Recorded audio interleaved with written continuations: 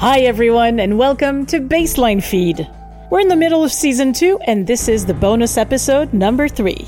First of all, thank you for being so faithful and coming back to us every other week.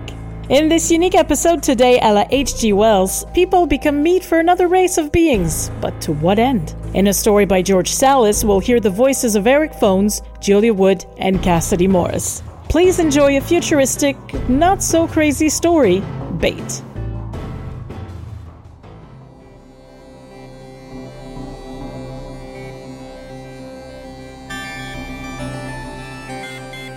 This Earth seems like a place you would call home until you see a cluster of scintillating hooks descending through the sky and disappearing into a cityscape. Minutes later, hundreds of humans, pierced through the cheek, the hand, or even the genitalia, are pulled upward between the buildings and over the skyscrapers, through the atmosphere, and into the frigidity of outer space. The source of the hooks is indiscernible, but you get the feeling that it is less a planet than a farm ripe for the picking. The harvesters, smoke obscured, are meticulous and methodical, but miscalculations happen, and humans that are pulled up too slowly become bloated and frostbitten, while those pulled up too quickly experience barotrauma that explodes their eyeballs, prolapses their cochleas, and, on occasion, spontaneously ejects their brains, the parietal bone popping like a missile hatch. These spoiled humans are thrown back as is, stuck in orbit among satellites and other debris, or carbonized by atmospheric friction. Whether the harvesters discard them because they are inedible, unsellable, or unable to be experimented upon is unknown, though it is believed that nutrition, economy, and science all play a role in the harvest. Fluxes of radiation, born of solar flares or other cosmic phenomena, sometimes cook the humans as they are being reeled in through space. Yet this product is not thrown back. At such times, humans down on Earth can just barely hear a celestial crunching, similar to the crackling of an aurora overhead, but combined with the harshness of something like deep-fried crickets. In response to this din, the humans stop their ears with the palms of their hands and squeeze their eyelids together, attempting to unsee the imagined rows of serrated teeth, the miasmal burps of pleasure, unidentifiable remains floating within cauldron stomachs, the defecation of pyramidal pellets containing shards of bone, broken jewelry, tufts of hair, semi-dissolved leather belts, shreds of cloth, and occasionally ellipsoidal pairs of silicone. Over time, the harvesters became more accurate in their reaping, and so fewer humans will be thrown back. But presently the Earth seems to rain ravaged humans as much as they are evaporated, which is one of the euphemisms used by the fearful. To address that issue, humans invent a global fleet of mobile nylon nets used to catch the discarded humans over land or sea. Thus it is discovered that some humans, although not frosted by space or sickened through decompression, are still deemed subpar by the harvesters. Likewise, children below the age of 12 are invariably released, probably in compliance with some intergalactic regulation. The latter are the most resilient, but many recycled humans, as they are dubbed, are caught dead, with their brains lobotomized or decorticated by the hooks, their bodies charred from the fall. Yet there is still an abundance of survivors whose stories became a source of terror, wonder, and inspiration. A 6-year-old boy is caught safely over the Atlantic, but found to have been skinned by the time he passed through the stratosphere, with a part of the adamantoid hook still jutting from his temple like an antenna. His corneas vaporized by ultraviolet radiation, he claims to have seen, up there, ancient astronauts in an inverted nimbus. He saw how their forms dissipate and coagulate at will, becoming tools, symbols, and what might have been their bodies, amorphous structures that echo the pillar of Greek antiquity. These beings are the cosmic parents of humans, the creators, and liberators. The journey of the hook tests our purity and weighs our sin, for the abysses of their consciousness can only bear so much darkness. How can a child know these things? Some think that he is a kind of spy, yet another way to lure humans to hooks, while others develop a faith based on his messages, selling all their material belongings and cutting off every relationship before impaling themselves on the nearest hook, usually through the temple, in the way of the child mystic, the stabbing motion itself as innocent and alleviating as putting one's head on a pillow at night. When a middle-aged woman is caught in a net at the edge of the Sahara Desert, the velocity causes her epidermis to roll into itself like a sleeping bag, her head at the claustrophobic center. Members of the rescue team carefully unroll her and determine that she was filleted of every bone, but her skin was left intact, except for a hole in her cheek from which globules of saliva dribble. What alarms them is the fact that her left eye gazes out from her right ear canal, and her other eye is fixed on what appears to her as an ocean trench, later discovered in the sphincter. More than this, her heart fell to the heel of her left foot, her lungs expand and contract within her right thigh, her bowels are where her brain should be, and all the rest is equally jumbled for a lack of a skeletal system. They temporarily patch the cheek hole with gauze to allow her to speak. I heard them speaking, but not... I heard their actual thoughts, the layers and layers, the calculations, numbers. That's what we are to them. Numbers in the mind. And me, I was an outlier, an outcast. She only survives for a few seconds after her enigmatic comment, loose parts of her flipping and flopping from occasional wind until a simoom nearly blows her away. Caught by her kidney-bulging wrist, a man leads her whipping body through the sandy gusts and folds her neatly in an SUV's trunk. By being an organ donor, she is able to save other recycles. At her funeral, she is lowered into the earth inside a matchbox for a coffin. Because of her, the term spineless is now synonymous with bravery and resilience.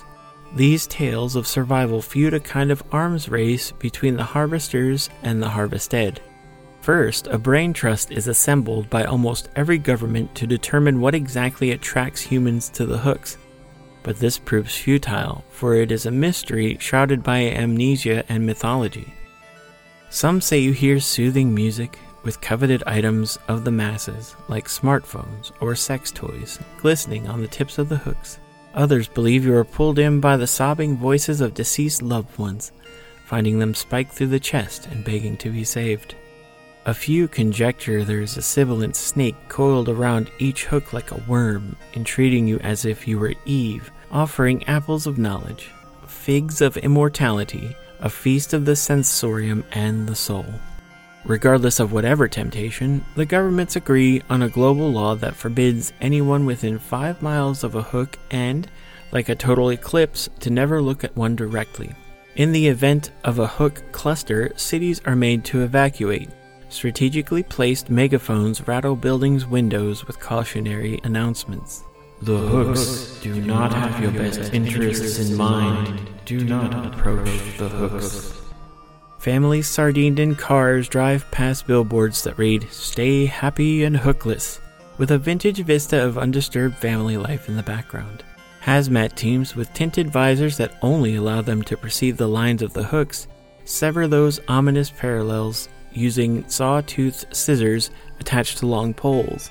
The grounded hooks are then treated like irradiated bear traps, and so the other hazmat team members drive over them in a tank-like vehicle, finding the hooks via GPS and sucking them into a vat of acid. Over time, the harvesters reinforce their lines with a plasmid aura that liquefies the scissors. They also infect the billboards and announcements with subliminal messages that equate the hooks with a shortcut to paradise. The humans soon develop meteorology systems that forecast the when and where of a hook cluster arrival. Less wind, more moisture in the air, the presence of fog to hide the hooks, and more help develop to determine where they will descend next. This makes evacuation more effective and less haphazard.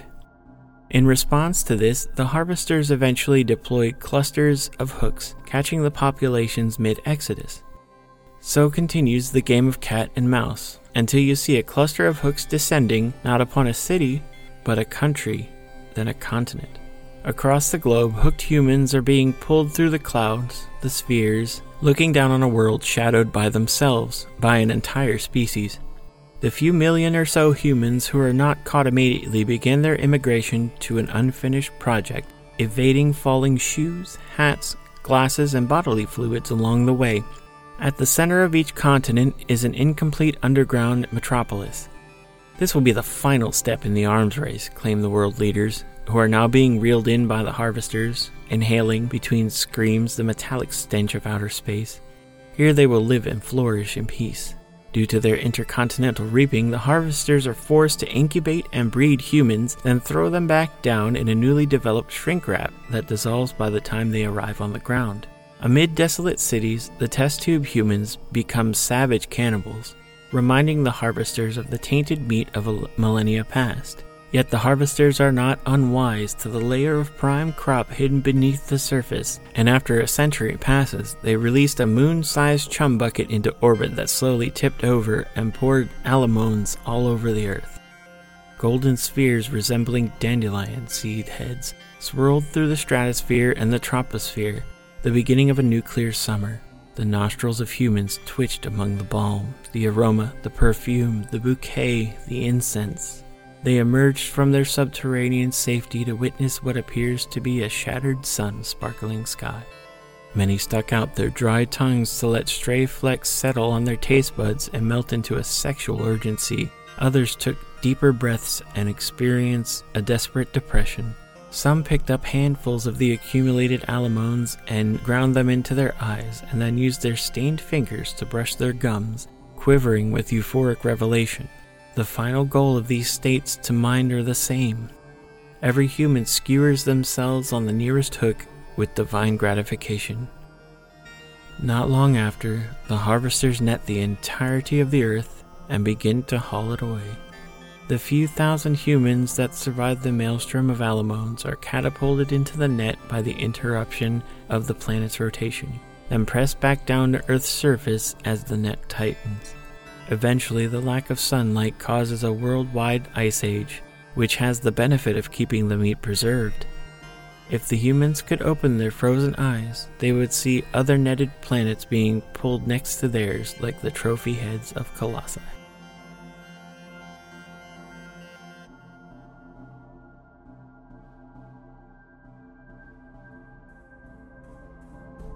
Did I tell you or did I not tell you it felt like H.G. Wells? Once again, thank you to George Salas for this great story. We hope to hear from him again in the future.